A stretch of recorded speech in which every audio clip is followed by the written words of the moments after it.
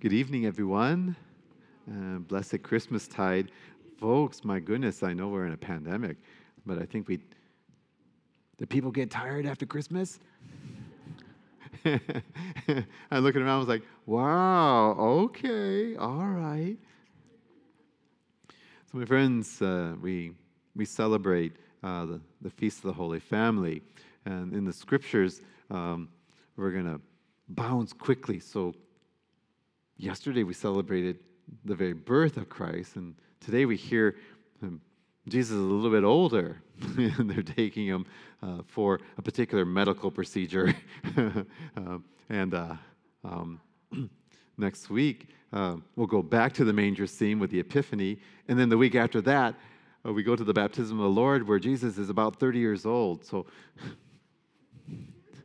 baby Jesus, grown-up Jesus. Baby Jesus, grown-up Jesus in the scriptures. But we celebrate this feast of the Holy Family, and the church put this forth. It's not that old, really, this feast of the Holy Family.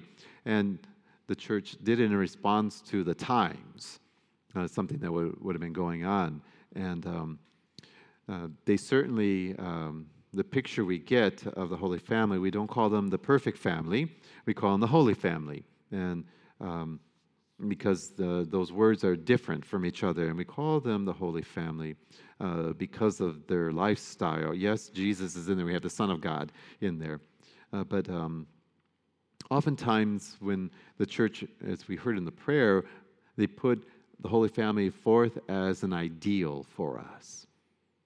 And sometimes we have this picture-perfect idolization in this notion of the Holy Family, what with angels talking to Mary and talking to Joseph and instructing them what to do, what not to do, warning them about this and about that.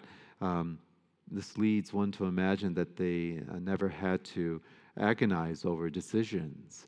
The church holds the Holy Family as an example for you guys and for me, but mom and dads, the traditional family. And is it too much? Is the church asking too much of you guys when it puts forth, here, you should be just like the Holy Family? No. We don't have a great amount of detail about the life of the Holy Family in the Gospels, but we do get glimpses of things that were going on. And these glimpses are enough to show us that their life on earth was not picture perfect. And as we would understand it, particularly the way artists put them in icons. They're beautiful and they have halos and, but in between, there were other things going on, and the Holy Family had its share of storms. So here we go. For example, recall the scriptures tell us that at first Joseph was going to end his betrothal to Mary, and he was going to leave her in a nearby town, and not in a horrible way. He was going to make provisions for her. When it came time for Jesus to be born, Joseph and Mary could find no accommodations, but had to take cover in a stable, which was for them a hewn-out cave. And inside of it, and I'm very careful because I got yelled at one time when I said and he was born with stinky animals. Well, a farmer from Marysville said, "Father, don't call them stinky animals." And I said, "Okay, I won't do that anymore." So I cut that right out of that homily from that point on. But so here they didn't have a warm place to be. They had to take cover in a stable that was a cave. And the joy at his birth was short-lived and interrupted because he immediately became the target of Herod's assassins. Remember what Herod killed children in an attempt to destroy the Messiah. And so they had to go on the run because assassins were coming for Jesus. And so they had to take their child and flee to a foreign country, to Egypt, where they were, and they discovered what it was like to be either, you can use the word, any word you want, refugee, an immigrant, but they learned what it was to be on the run and to have to go into a country. And they would have been spotted because in their time they dressed differently. The Hebrews dressed differently from people in Egypt. So they would have known, oh, what are you doing here, Jew? Why are you here? So a lot of danger for them. And finally, when they would return back in their own country, they had to find a place where they could begin life all over again. And so they settled in Nazareth. And remember one time in Jerusalem, following with love the precepts of the faith, they take Jesus to the temple, and which we heard, and we hear two very old holy people in the temple talking to them, and it's kind of interesting because we're told Jesus and Mary are kind of confused. I wonder why they're talking about that. Why would they say that about our child? And you think, didn't the angel tell Mary a bunch of things? Did she forget? Or did she hope that things would just be normal? I think she wanted things to be normal. Not in ungratitude to God, but with all the crazy, you know how when it gets crazy time, you guys know we're in the pandemic. You just want normal. Just something normal. And I think Mary and Joseph, they just wanted things to be normal. They've been, crazy king was trying to kill our child, and we couldn't find a place to live. We didn't have any money. So you can see where and then they go into the temple, and these two old holy people, your child is, and you can just, Joseph's like, oh, here we go. Here we go. And my friends, and there was that other time, remember when Jesus was about 12 years old, they went to Jerusalem again to the temple. And I like to say, Jesus was lost. In fact, Mary and Joseph forgot about him. Not in a terrible way, though. Not like when you go to Walmart and how did I leave my child there? All the relatives were together. So they just assumed Jesus was with one of the other relative members. And you remember, he wasn't. He was catechizing at 12 in the temple, the religious people of his time, which really irked his mother and father, Joseph and Mary. They had anxiety in their heart is the best way. And my friends, the other piece, Joseph dies early on.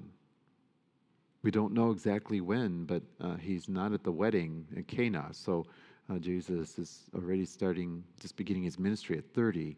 So Joseph likely died when Jesus was probably still a teenager. So there's the death of Mary's husband and Jesus' earthly father. So you see, when we look at the Holy Family, they had their share of things. And my friends, during his public life, Mary did not always understand what Jesus was doing. And she had anxiety about how he would be received and how the world would treat him. And we had the ability to know. And, to remember in the scriptures on the one occasion, they came and got her and they said, you need to go get your son. He's acting crazy. Or either that or he's possessed by a demon.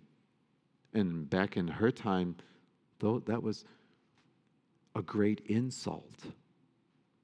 No mother wants to hear anything negative about their children, whether it's true or not. And in this case, obviously it was not true, but they went after her and said, you better go collect your son. He's going to get himself in trouble. And later, of course, we know she witnessed the people turn against him, and the authorities charge him unjustly and take him into custody, handcuffed. And finally comes a time, the great sorrow that Simeon told her, as they pierced his heart, really, her heart would be pierced with great sorrow watching her son be executed, an innocent man. With this understanding, no one can claim that the Holy Family lived a sheltered or trouble-free life. That is not to say that the Holy Family did not have their time of peace and solace. because there's a whole gap of time we know nothing about. And I'm assuming that that was a time of peace for them, where the world left them alone to be a family. And that Mary and Joseph could bring Jesus up according to the world, meaning taught him what it was. I know it's mind-boggling. What do you teach God?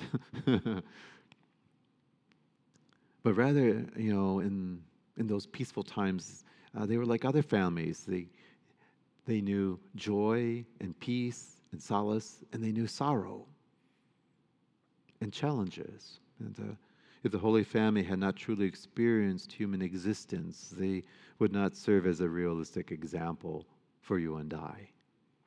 What is important is how they and we deal with all of these experiences, and particularly the problems and how we resolve these challenges. And this brings us to what makes them holy and a model for all human families. Their family, the relationship with each other was founded and grounded in faith and on love and on trust and on traditions and fidelity to each other. They trusted in God in all things. They exampled love and peace and understanding and forgiveness and compassion, not only to each other, but to all they encountered. Friends, the challenges that they experienced did not break them, but rather united them and made them strong. I suspect more faithful, more patient, and more understanding, and more forgiving, and more compassionate, and wiser, and more loving. And therefore, what made them the Holy Family with the Lord's grace are the very things that assures all Christian families that they can be holy. All the very things that are spoken about inside the Scriptures for this evening can make all of us holy people. And each person, each family is a precious gift to the church and to our society and to our world. We must do all we can to protect and support so precious a gift as family.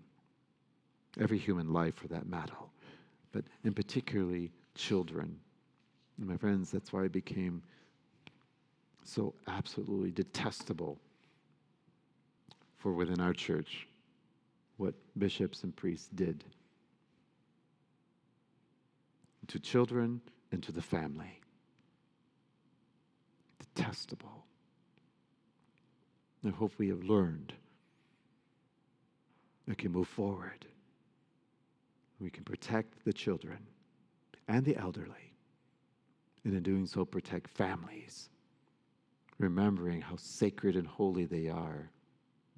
It was hard as I knew this feast was coming, and there was different ways to approach it for me, and it made it really difficult.